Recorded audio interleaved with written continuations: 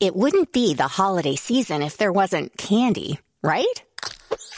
Celebrate the holiday season with the Holiday Crush. They've sprinkled candy with a holiday theme and fun-packed challenges every week for 5 whole weeks, finishing on January 4th. The more challenges you complete, the better your chances of unwrapping delicious rewards. So, are you ready to crush the holidays? Play the Holiday Crush now. Download it from the App Store, Google Play, or Windows Store for free. Terms and conditions apply.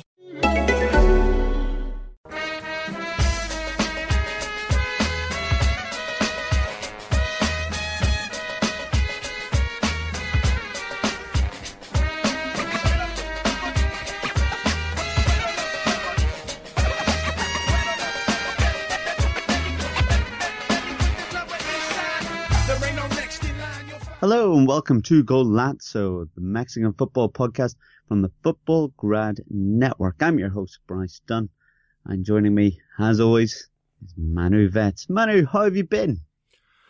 Busy, Bryce. Very busy. I think anyone who follows at Football Grad Live knows the amount of output we had over this last week. There's been a lot of football going on in any of the leagues that we cover, be it the Bundesliga, the Champions League, the Europa League, Liga MX. It's so much football. I think I just said to you off the pod, it feels like all the games that we've been watching have been blurring into one, but it's been good times. It's been a lot of fun. You know, it's kind of like breathless covering one game after the other, but that's good, isn't it? Yeah, well, that's it. We've had, well, so many games to watch, haven't we, in the last week or so, but, games every day and games that are involved on the Football Grad Network every day. So yeah, lots of previews, match reports on there. There's podcasts, there's articles, there's all sorts. So, God, if you have a second when you're not watching football, you can certainly read about football via the Twitter page or the, I suppose, the website as well. But yeah, always a busy man. You and that Chris Williams and the rest of the team. Always busy. But yes, a little bit earlier this week, the Liga MX, we've swapped it around with the Bundesliga podcast, the Gegenpressing podcast that we'd normally do, because of, well, fixtures are just everywhere at the moment. But let's jump into this. We've got 2 match days to cover because the last time we did the podcast was just before match day 7 happens. And after match day 7 and 8, it means that we're halfway through the Clausura. Yeah. I just said a few minutes ago before we got going, I can't believe we're halfway through already.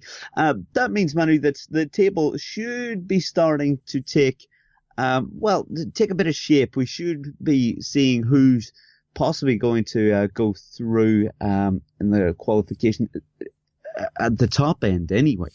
But there's still plenty to play for. Manu, let's have a little look at the table. What comes into your head when you look at it at the moment? We see all the teams placed out. I mean, we've got America top, Santos, Pumas, Puebla, Monacos, Necaxa, Monterrey, Cholos. That's the top 8 anyway. What are your views and thoughts when you look at that table? Yeah, it's interesting that you said we should have an idea of how it's going, but we really don't. And it's because... No, not really. I mean, Tigres are sitting in 10th and you know that is not going to be where they finish up, eh? Yeah, also fourth place.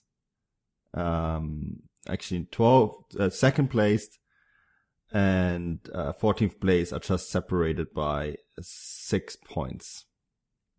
That's a mental. You go down further the standings. I mean, between Leon? Between Puebla and Leon. So that's 4th to 12th. It's just 2 points. Even Querétaro with one single win could jump up as high as 6th next match day. So that's just, it's interesting. It's very mixed through, isn't it? Yeah, well, Querétaro actually have 2 wins, man. Cruz Azul below them only have 1.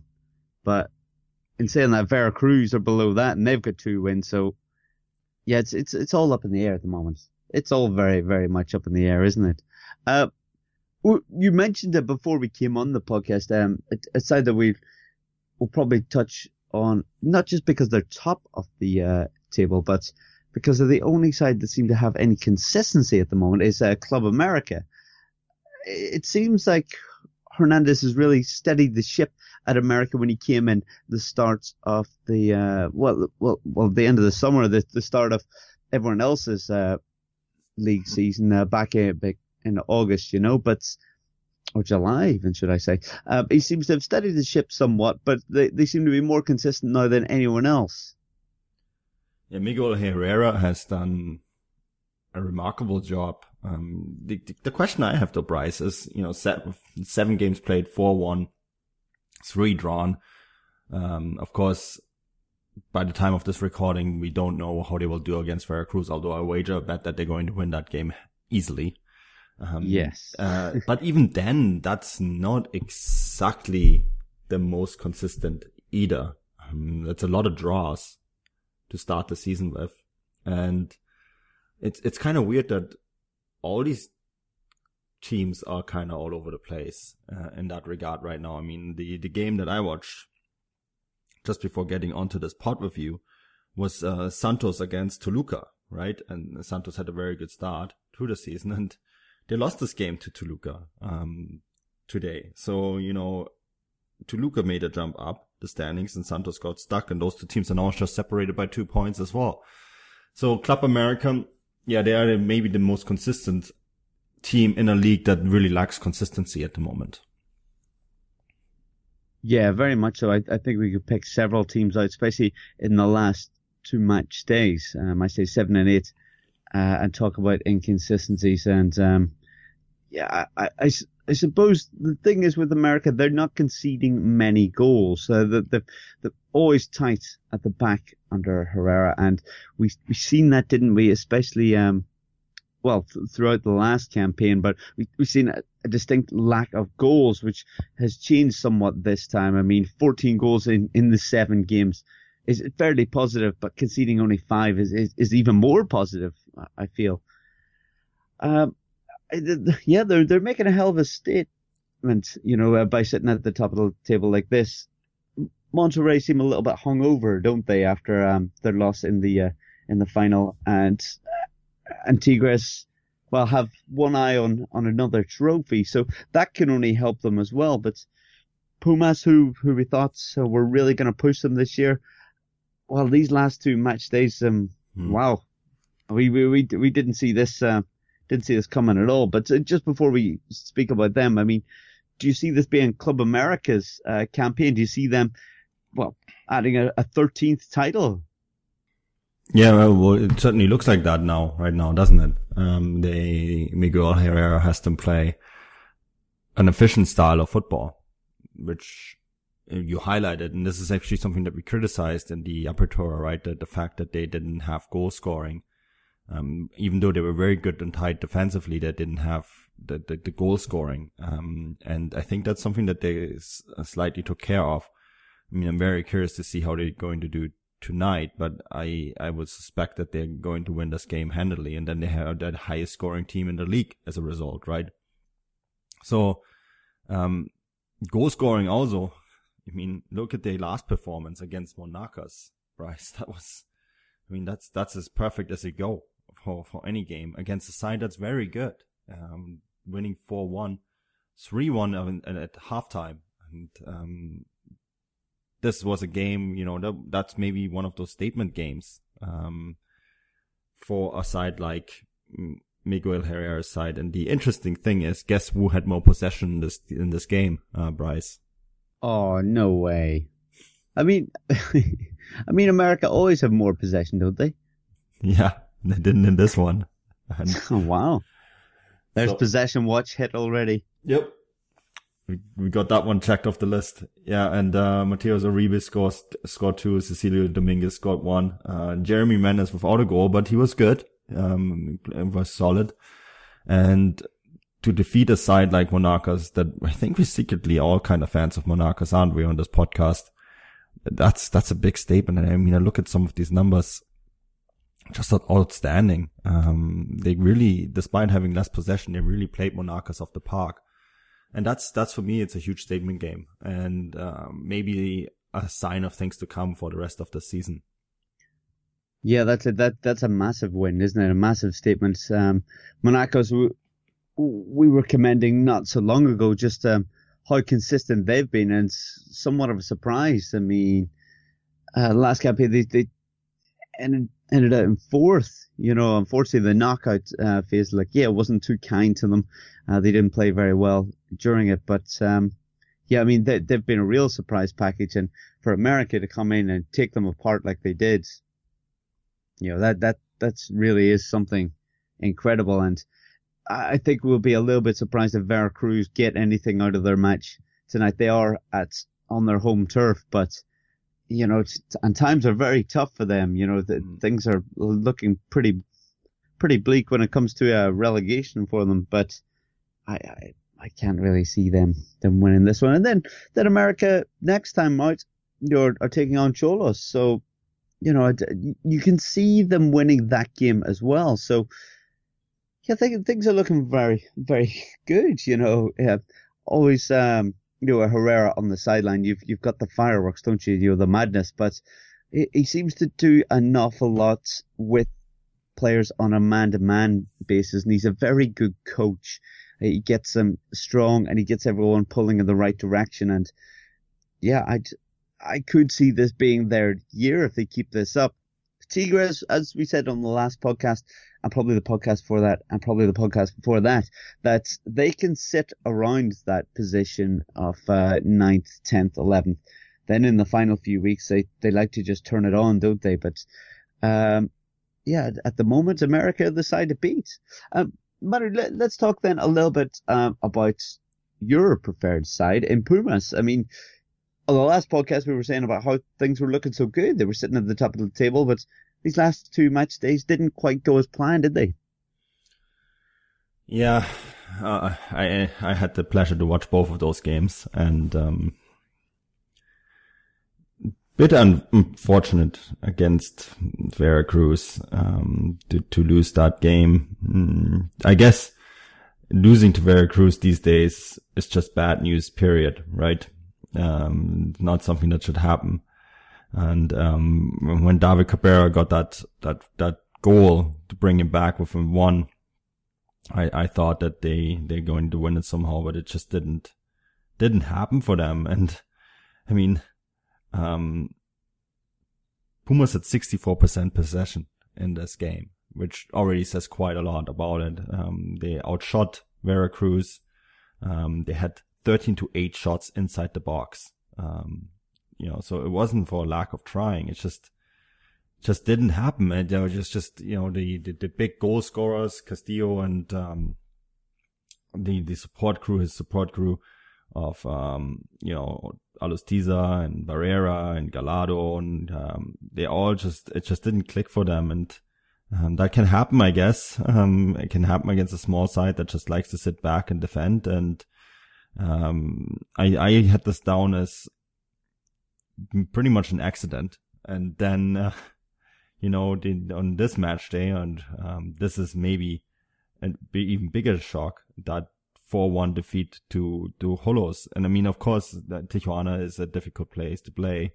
We had Cesar Hernandez on, right, a few weeks ago, and, talk about Xolos and how well run the side they are.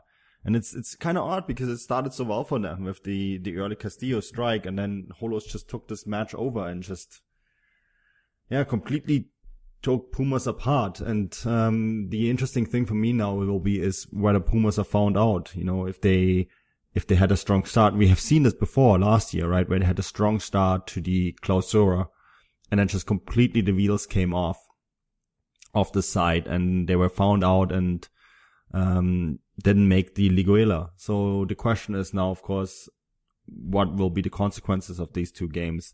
Can they be able to pull themselves together, get the 3 points to sort of stem the tide? And of course, it's going to be an interesting one for them next match day against Chivas. Maybe our match to watch next week, because Chivas are, of course, another side that have been struggling quite a bit, and Chivas are also in midweek action. So I think this is going to be one that Pumas pretty much have to win in order to just ensure that this doesn't become endemic. Yeah, I think that's absolutely right. You know, all of a sudden, if they lose to Chivas or even a draw, it could set them back a little bit. They're still in a pretty good position within the league, but Chivas coming off the back of 2 draws, one with Querétaro and one Pachuca. I would imagine that Pumas will be a little bit disappointed if they're not able to take 3 points against Chivas, with Chivas really have been quite poor in this, now close to a year, I suppose, or 8 months anyway. Since winning the title, they've been very poor, haven't they? We mentioned before, didn't we, that, with Chivas, I suppose we rose the question before actually coming onto the pod. If we just talk about Chivas a little bit, Manu, do you think that Almeida should be kept in his job there, or do you feel that he's the problem, or basically if he leaves, the whole thing falls apart? I mean, what's your opinion? Sorry to jump from Pumas to Chivas, but just while this is fresh in my head. Oh, that's a very good question. I think the better question is, will Matias Almeida stay at Chivas? How long is he going to deal with the issues there? I saw an interesting stat from the match against Pachuca. They had a 71% ball possession and 22-8 shots against Pachuca, and the result was 1-1. That's frustrating. I mean, that's very frustrating. It's sometimes things are just not happening for your side, right? And, I think the frustrating thing is about managing Chivas, is the philosophy that they have as a side. That you're very limited in bringing in players, right? To set up your squad because of the Mexican only rule. So the squad that you have is the squad that you get. It's very similar to Athletic Bilbao in the Basque country, right? A side that only allows to use Basques, even further limited than Chivas, right? And, it's a team like Chivas that fluctuates from the good to bad, very quickly, because if you lose 1 or 2 players, it's harder to replace them. And every time you have a golden generation, it's very hard to keep that golden generation together, because you can basically just work with your players from that nationality. So it's a great philosophy. I actually think it's really something neat and something historical that it needs to be preserved. But if you are a head coach and you're basically saying, oh, we could bring in this guy, and you see all these other teams making adjustments, like Club America, for example, brought in Menes, Tigres go out and sign players from all over the world. We talked about Holos and 17 players that they signed in the last 2 transfer windows. That's something that Chivas is a luxury that Chivas don't have. And I can see as a head coach, it can be very frustrating to deal with this. And I've seen this come up a couple times now with people that I talk online about this, that they're saying, well, the question actually is not whether Chivas are going to let go of Matias Almeida. The question is, how long is Matias Almeida going to have the patience to deal with this? Because he's obviously a talented coach. He's worked very well. He's won several titles with this club, right? And the question is, how long is he going to deal with these issues? We're talking about a coach that won the Liga MX in 2017 with the Clausura. And he won 2 Copa MX titles, one in the Apertura 2015 and one in the Clausura 2017. So the question is for me, how long is he going to deal with this? And I think that is something that we kind of have to look out for, because obviously Matias Almeida, I think it was, you mentioned it even, Bryce, that he was already mentioned when it came to a bunch of coaching positions in La Liga, for example. Yeah, absolutely. He was previously. In the summer, he was linked to a few clubs in Italy and Spain, and more or less brushed them off. He wasn't particularly interested. I have a feeling that he thinks that he's still got a side and a project that he would like to take forward and achieve more with them. But I suppose after a few transfer windows maybe don't go the way you'd like them to, and the results start to go against you. Eventually, as you said, it does get a little bit frustrating to keep taking these results. And, eventually it becomes an easy decision to go, I'm done with this. I can't do it anymore. It comes down to whether he thinks we'll change, and whether he thinks that he can change things as well, maybe on the pitch, so it is a tricky one. I feel that Almeida's a very talented coach. I think I'd be disappointed for them to lose him and also for the league to lose him. I don't know. It's a difficult one. If he left, things could go very sour for Chivas if he is the one holding them together. I mean, if you look at the relegation table, yes, they're safe from relegation, but they're sitting in 11th in that table, and they won a championship last year. I mean, and you look at the players that they've got, the supporters that they've got, and the coach that they've got, and you go, they shouldn't be this low. They really should. They're better than this. And then you look at the Clausura table as well, and they're sitting down in 16th. 9 goals, scored, which isn't too bad, but you're conceding 14, and only 1-1. I mean, it doesn't make for pretty viewing, really, does it? So I really feel that they missed out on the opportunity to get Carlos Vela or one of these Mexicans. Maybe even Chicharito. They needed to make that marquee signing, especially in the striking position, to really, dig them out of these situations. You need someone that's going to get you goals, don't they? We look at Pumas, and, Pumas looked poor for quite a long time, didn't they? But they always had Castillo, up top. And when he was playing, he would get them goals. And that makes such a big difference. Monacos are obviously a different beast altogether. They're a very strong side, but they've got Rui Diaz up front. And when things were going poorly this time last year, he rescued them, didn't he? He got them into a position of going to Liga. And I feel that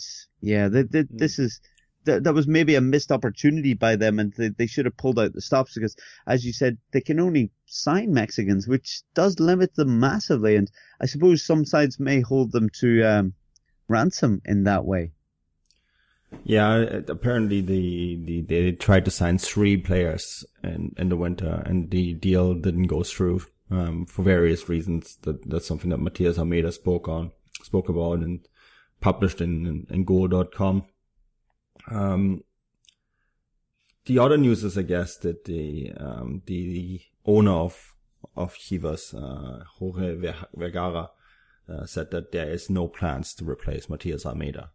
He actually tweeted this out on an official Twitter, and then I'll translate this. The sports project Chivas is planned with solid basis. We trust Almeida, and there are no miracles. Patience is necessary to build the project. That's all I have to say about it. And we're denying everything that we are replacing the coach. So they have no intention of replacing him, it seems, which makes sense. But yeah, that gets us back. Although there's also an argument to be made every time the owner or the sporting director or whatever says that we have full trust in the head coach, the days are numbered, right? that's Yeah, that happens all too often, doesn't it? I would be, if that came out and I was Almeida, I'd be thinking, oh crap. Yeah. I'd be thinking, I've got to win our next game. Yeah. So it's a very tough time for them. Manu, you said that they've got some midweek action. Yes, they do. I mean, this is they are the champions of Mexico, right? So they are in the CONCACAF Champions League. We have some of the games actually previewed on footballgrad.com. So these will be on Football Cidade, one of the underpages of footballgrad.com, of course. And they are in the Dominican Republic, Bryce, playing Chibao FC. We previewed the CONCACAF Champions League, I think in January, if I'm not mistaken. We had a big CONCACAF Champions League preview with Oleg Duxbury. He's busy watching Swedish football, if you're wondering. He's our Swedish specialist, in case you're wondering who he is. He'll be back next week. No worries. He said he will watch all the CONCACAF Champions League games to make up for his absence.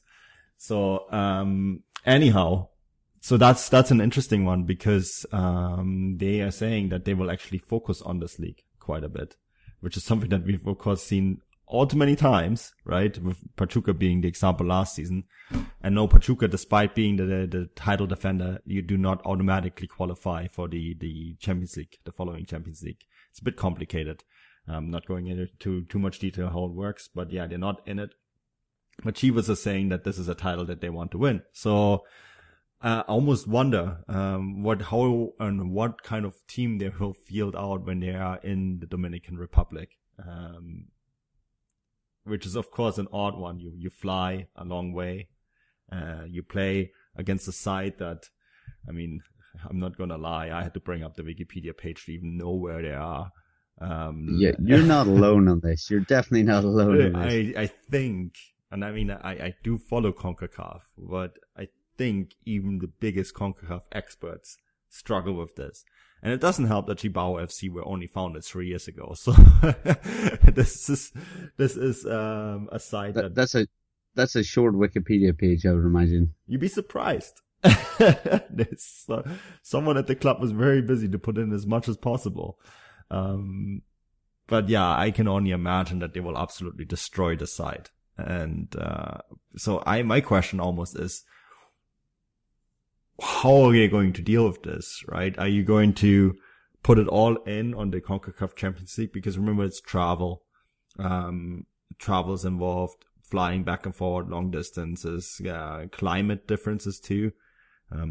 Guadalajara is a lot more temperate than the Dominican Republic, right? So how do you deal with that? You're going to play on a pitch, this is not the UEFA Champions League we're talking about. This is not 3-star stadiums with carpets of pitches, although we've seen today in an example that doesn't happen in the big leagues all the time either. We'll talk about this tomorrow, right, Bryce?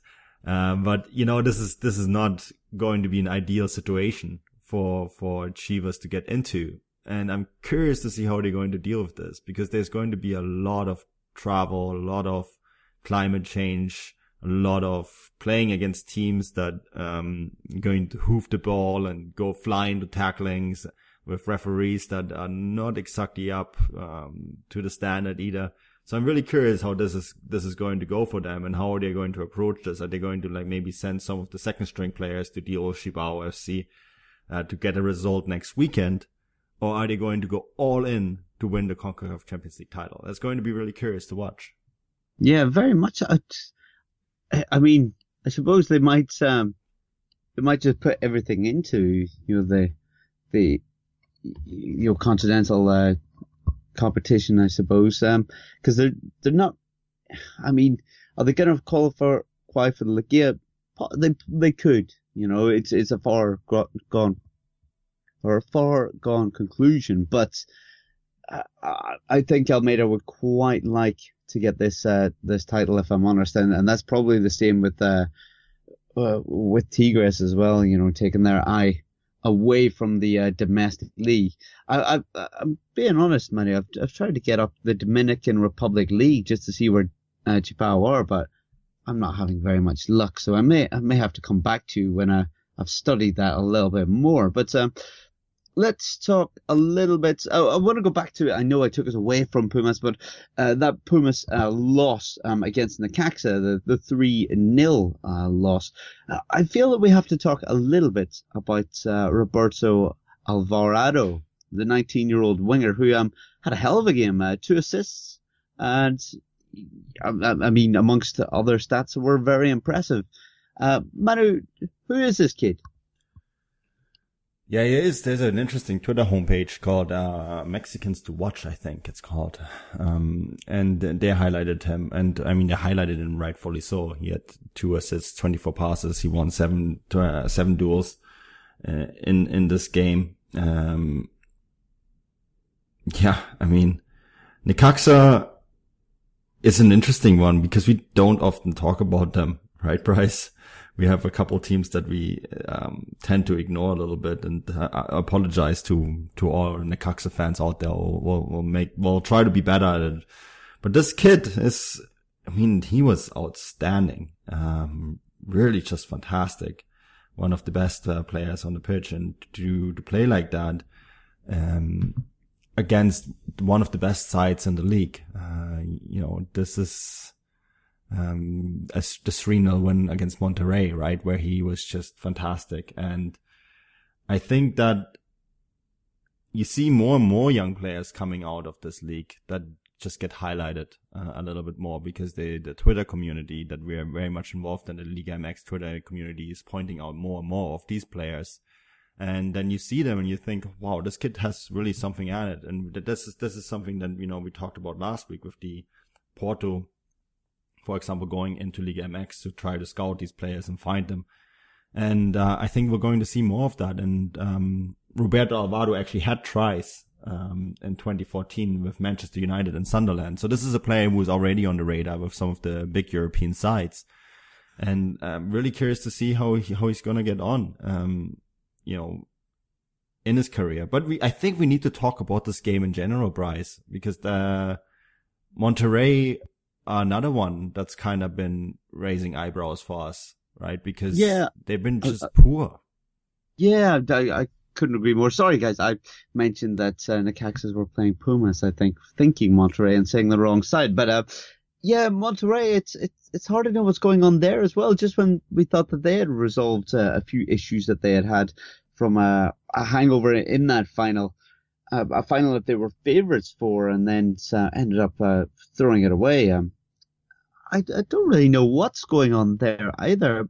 I really thought going into these match days that they would have hit the ground running and picked up another 6 points, but it wasn't quite the case. I mean, Necaxa, we've always said, haven't we, that they're punching above their weight last campaign and this one, but Monterrey now sit below them in the table, but only down to a goal difference. But yeah, it's not really been as consistent as I feel. They haven't been as strong at the back for me compared to what they were previously. I don't really know.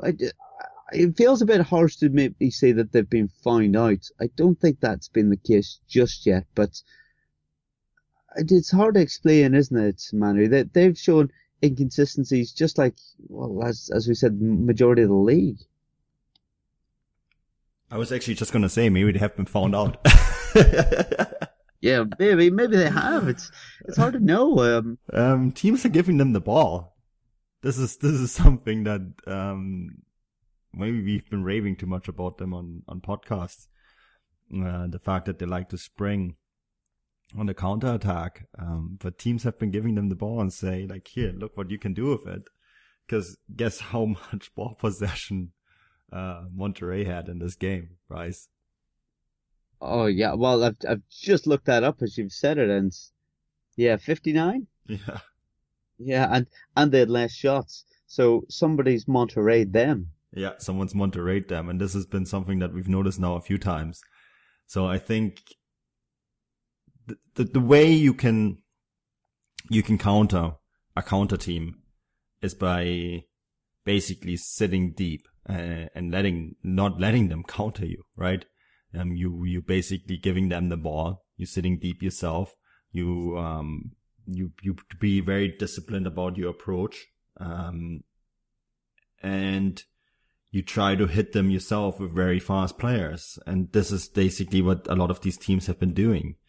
And if you have players like the Roberto Alvaro, who we highlighted, who are fast, talented, can really spring forward on the attack, then you're in trouble if you play like this. If your entire philosophy is set out on playing counter football, and all of a sudden you're having 59% of the ball, and you're sitting deep in the opposition's half, right? With all these fast players like you Aviles Hurtado, right? You Funes Mori, you Pabon, all these guys that like to come at you at speed, and all of a sudden you're deep in the opposition's half, passing the ball around, and they're letting you too, right? Because they don't want you to spring them on the counter attack. Then that's very difficult. Then all of a sudden it's about breaking down a tightly organized defense. And this is you're saying well, you were saying, maybe it's too early to say that they were found out. I actually might argue that's exactly what has happened. They have maybe been found out, right? So this is something that Antonio Mohamed, his next task is. And this is always what happens when you develop sides. The next step is then, okay, well, I guess we're now going to be the team that's bossing every other team. But how are we going to deal with having 50 to 60% ball possession? How are we going to handle the fact that the opposition is going to sit deep and going to hit us on the counterattack, right? How are we going to handle those things? And I think this is something that's really the next step for them if they want to become that eminent side and win a league title. Yeah, I think you made a good point. Maybe touching on whether they have been found out. We look this week, obviously they had much more possession, didn't create the chances that they had. They played Cruz Azul previously, or prior to that, it was 2-2. Cruz Azul did the same, give them the ball to the same effect. They produced. They still produced chances, but I suppose they produced a less effective performance because they were very critical before, weren't they? Or clinical, sorry, not critical, very clinical. And they just managed to kill them with that by giving them too much of the ball. Before that, they lost to Toluca, but that was an early sending off, so Toluca completely dominated them. But then if you go back to even the 21st of January, or 21st of January in Europe it was anyway, Monterrey drew with Tijuana, and that game was 0-0, and once again, Tijuana give them the ball. So as you said, it's the making of a good coach if you can come up with a way to win games and be very convincing with it. But it's only a matter of time before you get found out, and the making of a coach is to get your head around that and show that you've got a plan B, that you can adapt to a different way. It's when you see a one-dimensional coach is when, if they start to lose a lot of games because they can't do that and everyone sits back and defends against them, that's going to be really quite difficult. The next game's against Atlas, and I have a feeling that they're going to be rather happy to be taking them on. How do you feel, Manu? I mean, Atlas have been rather poor as well. Mm. Yeah, I think this is a game obviously that Monterrey have to win. It's curious what's going on with Atlas. I mean, when you look at the standings, if you take the full season this season, then Atlas would be in relegation trouble if they ever change the relegation promotion, right? As we talked last week, one of the options could be to change it to a full season and have the two bottom teams of the full season go down rather than having this complicated mode with the last three seasons. And Atlas would be a prime candidate for relegation if it was in this case. But even without a rule change, when you look at the relegation table right now, Atlas is 16th in that standing. So if they don't turn it around soon, they are sooner or later going to run into trouble. Well, I think in recent weeks they've been looking over their shoulder, haven't they? Mm-hmm. Well, it's getting really close. As close as it really can get. I mean, you look at Veracruz and they are so low in that standing that it's really hard to imagine them not dropping down. If there is promotion and relegation still in place by the time the season ends, we don't know, right? Because there is actually no update on promotion and relegation and how it's going to work out for next year. But right now, if there is promotion and relegation, or the other example is if there's one of those 6 teams that can get promoted from Ascenso, right? It's limited to a handful of teams really that can go up, that fulfill the licensing.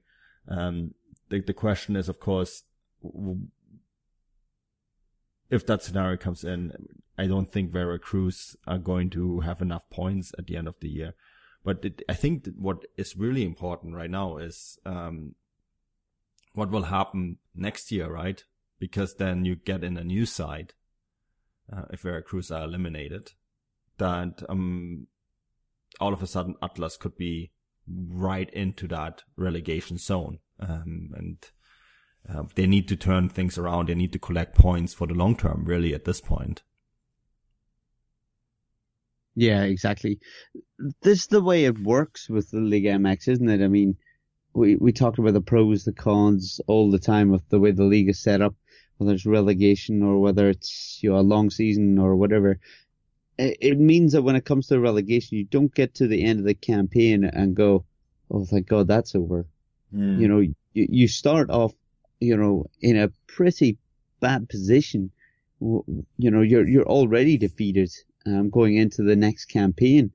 You know, if you do really have a bad one, I mean, I suppose if we look at the relegation table, if Veracruz do drop down, you know, it's very much between Lobos, Atlas, and the likes of Querétaro, all dependent on how their season ends, you know. But those three teams are going to really have to start off and have a strong campaign next time round. And yeah, that might be also one of the pitfalls of the league setup as well. I mean, Manu, do you think that it's a pitfall, or do you think that, you know, do you think you should start into the next campaign with a clean slate as you've survived, or do you think you should pay the consequence of being so poor in the last campaign?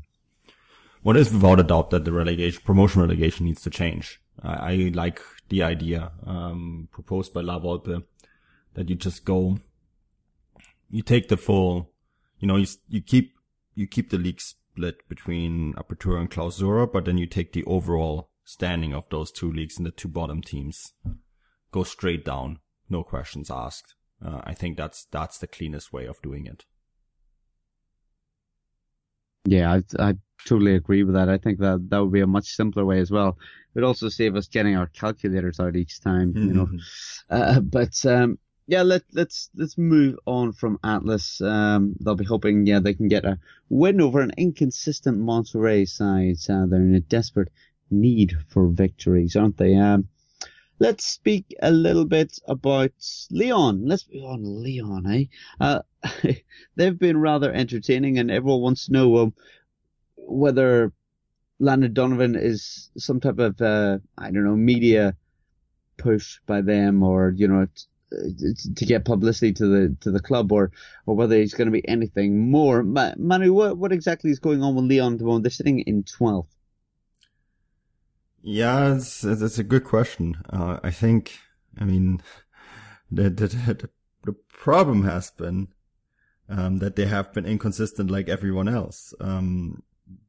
Midweek game, a 5-1 loss to Santos Laguna. Ouch. That's bad. That's real bad. But the result after wasn't really much better either. Yeah, no, it wasn't either. And that's the thing. Maybe really quickly point out that Giannini got a hat trick in that game. Giannini watch, hashtag Giannini watch. Yeah, he got 3 goals in that game. And then of course the 1-1 draw against Querétaro. Not a horrible result, but also not a great result, right? And the question, of course, is when you get results like that and you're competing for getting into the Liguela, is there really time to play a guy like Landon Donovan was, come back from his second sabbatical, or is it actually, I think it's his third sabbatical, and give him the necessary playing time that you need, you know, to gain match fitness.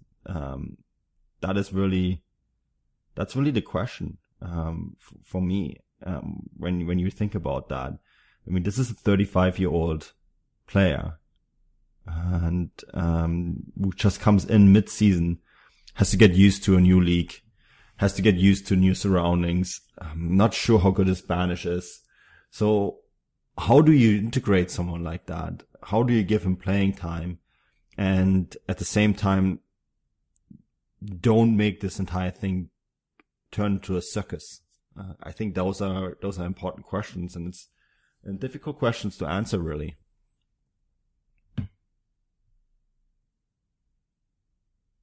Yeah, very much so. And I suppose you've made a good point that they've just been as inconsistent as anyone else at the moment. Do you see them making the Liga? Bryce, I think right now there's a whole pack of teams that could make it. But the problem that I see is, so I think the likes of America, Santos Laguna, they have it pretty much nailed down. Then you have Tigres coming from the back, right? That we know that they're going to turn it on at some point. So they're going to make it for sure. Monterrey will make it for sure. I think Tijuana will be in it. I believe Pachuca will probably be in it too. Eventually, they're just playing too good football to not make it. And that will leave it very little room for a club like Lyon to break in and make the Liguilla. That said, they did make it last time around. So it's just so wide open. Bryce, look at this table. It's just so hard to make any predictions right now when it comes to that. It's so tightly packed together with so many teams that can still make it. And yes, can they make it? But the problem is, do you risk integrating a 35-year-old former American national team player into the squad? Do you risk disturbing the chemistry, right? Well, I think it's okay, isn't it? If you're winning games, if they're sitting at the top of that table, comfortably winning their games, you can bring them on for the last 20 minutes. It's fine, or you could start them a game against the likes of Atlas if you're at home or whatever, that, and you really fancy it and you're in a good position. That's fine. But at the moment, these two last match days, he was an unused sub in both of those matches. And, Donovan used to be the type of player that's, would really change a game, even when he played in the Premier League in England, and, you'd see that when he came on, he was lively, he was running around, he was creating chances, he was always a goal threat. In these two games, that's the type of player that they possibly would have needed back in the day, but I don't know whether the coaching staff are maybe looking at him in training and just saying, yeah, he isn't the player he used to be. He's a bit slower. He's not up to pace. He's just not up to it. I wouldn't be surprised if they don't see much from him on a footballing side of things in training, but they feel obliged to have to play him because of the name and because of the viewing figures. Maybe I'll be wrong. Maybe they'll start him, next game. Maybe he'll get goals. Maybe he'll turn their season around. But I just don't know. There's something about those two games not being that positive. Obviously, getting hammered by Santos, and then drawing Querétaro, and not turning to him to change the game around. That's it really sends out some warning signs, I think, as to what the coaches maybe think about him there. Yeah, I think so. I think that really nails it down. And remember what a game changer he used to be for both the national team and for any side that he played, and that's just gone. I think that you can't just come back from a sabbatical, and I think that's just going to happen in a matter of weeks. I think maybe later on in the season if he gets his legs back, but the problem is taking all these breaks. And this is the thing. If this would have been his first return to professional football, that's something completely different. But he's now taking breaks twice from football before this one, right? So it's just, at some point you just lose. There's something that just gets lost a little bit, I think. And, the game has gotten so much faster in the last few years too. And then you deal with all these other things that you have to deal with in Mexican football. So I'm just not sure it's still there for him. No, I think I may agree with you on that one as well. And yes, just before we move away from Liga MX ever so slightly, I'd just like to commend Dezini as well. Dezini Watch, as we've been promoting the hashtag, managed to get a hat-trick, as you said, Manu. That puts him up to 10 goals in this campaign. That is really something phenomenal, isn't it? But let's talk about the teams midweek, the sides that are going to go into the CONCACAF Champions League.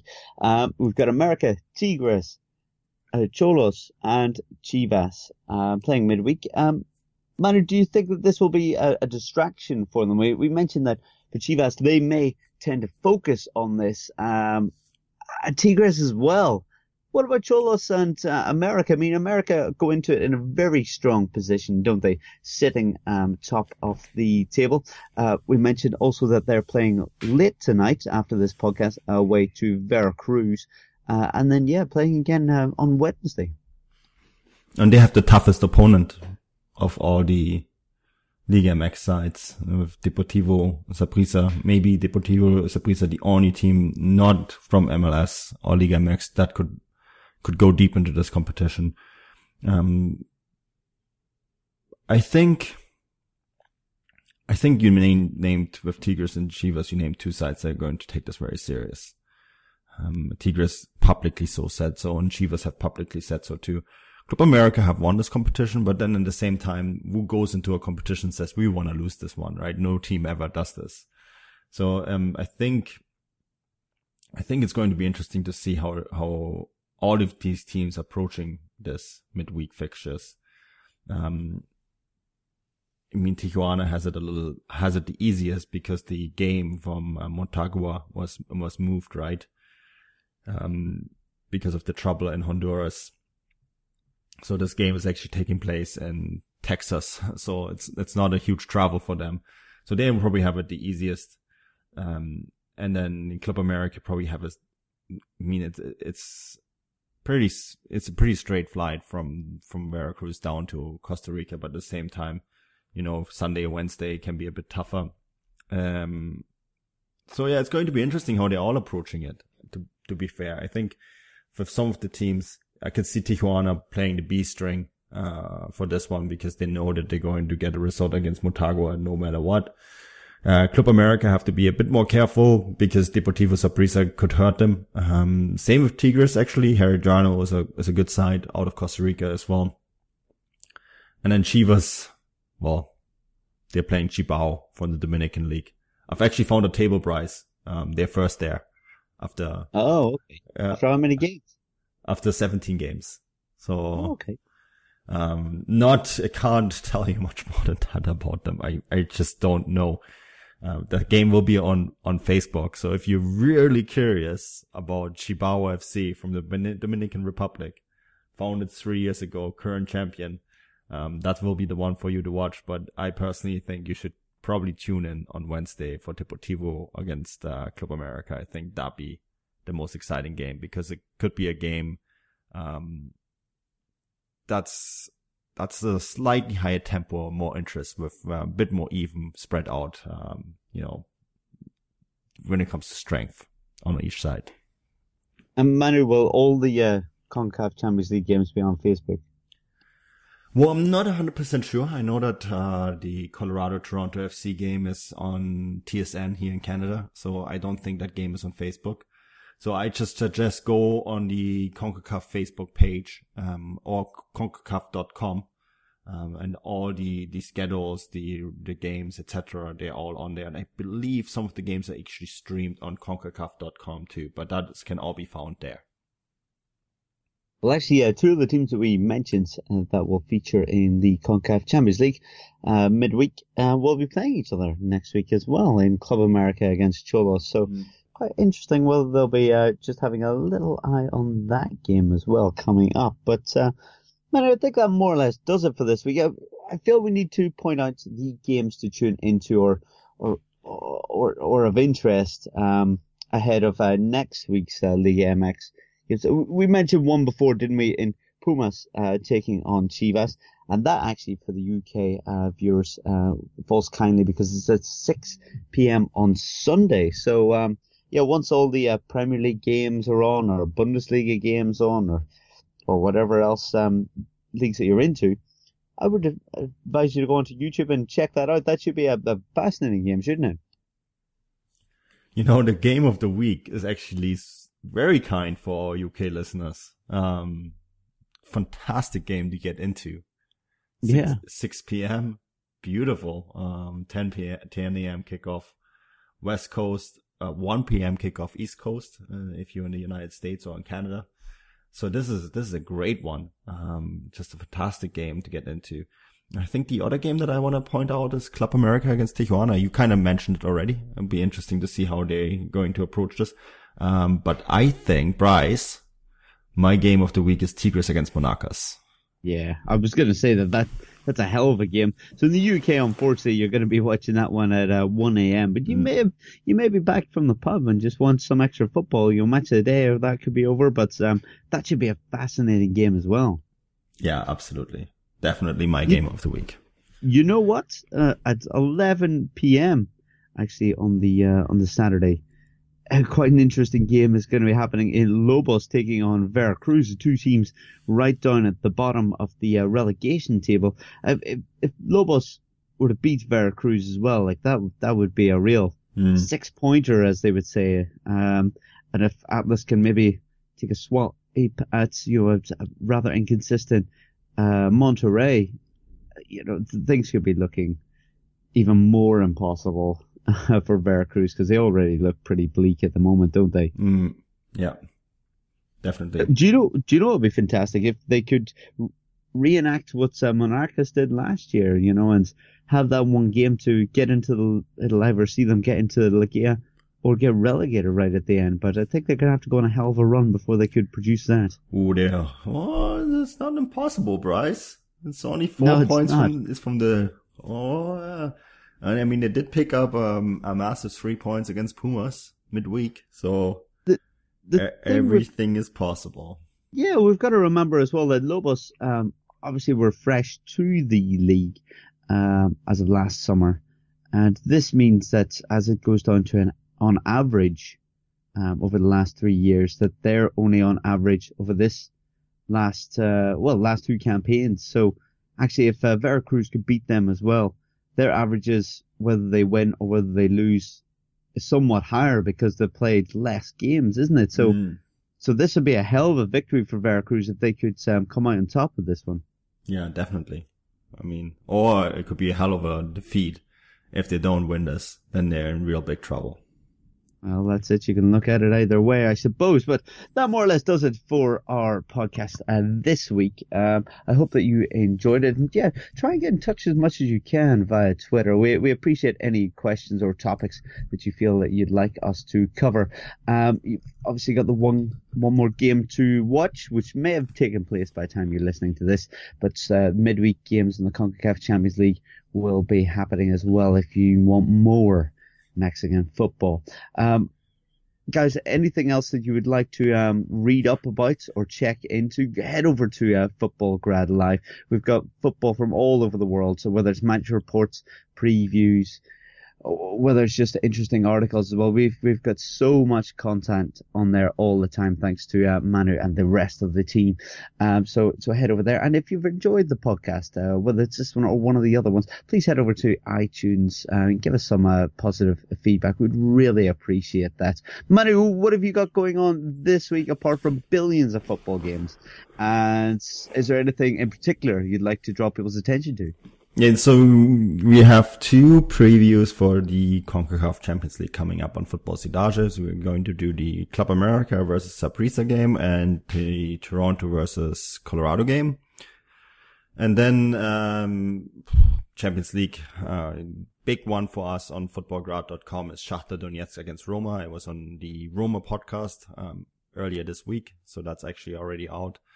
And then, of course, we're going to have a match report from that Roma Shakhtar Donetsk game. And then, of course, the Bayern Besiktas game. So Champions League match reports. And then, of course, Europa League match reports as well.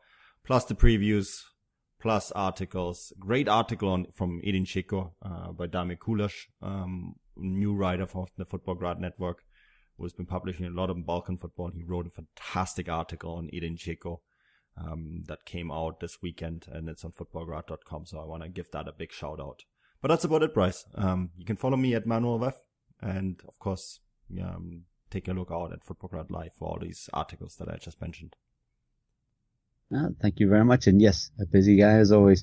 I've been your host, Bryce Dunn. You can find me on Twitter at BryceDunn11. Yes, definitely get in touch, guys. We'd really appreciate it, but thank you for tuning in, and goodbye.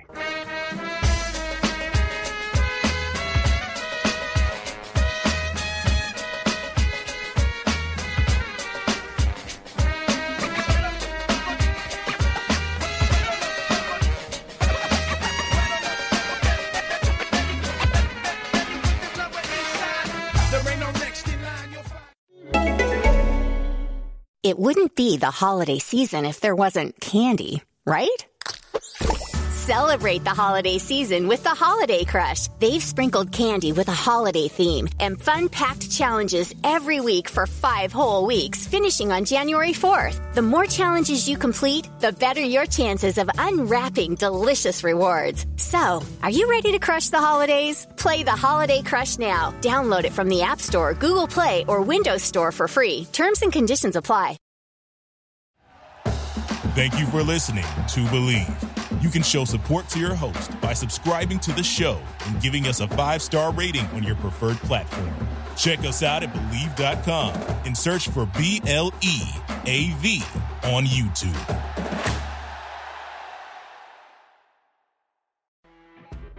You know when you're listening to a true crime story that has an unbelievable plot twist that makes you stop in your tracks? That's what our podcast, People Are the Worst, brings you with each episode. I'm Rachel. And I'm Rebecca. We're identical twins who love true crime cases that make you say, didn't see that coming, and we hate the people responsible for them.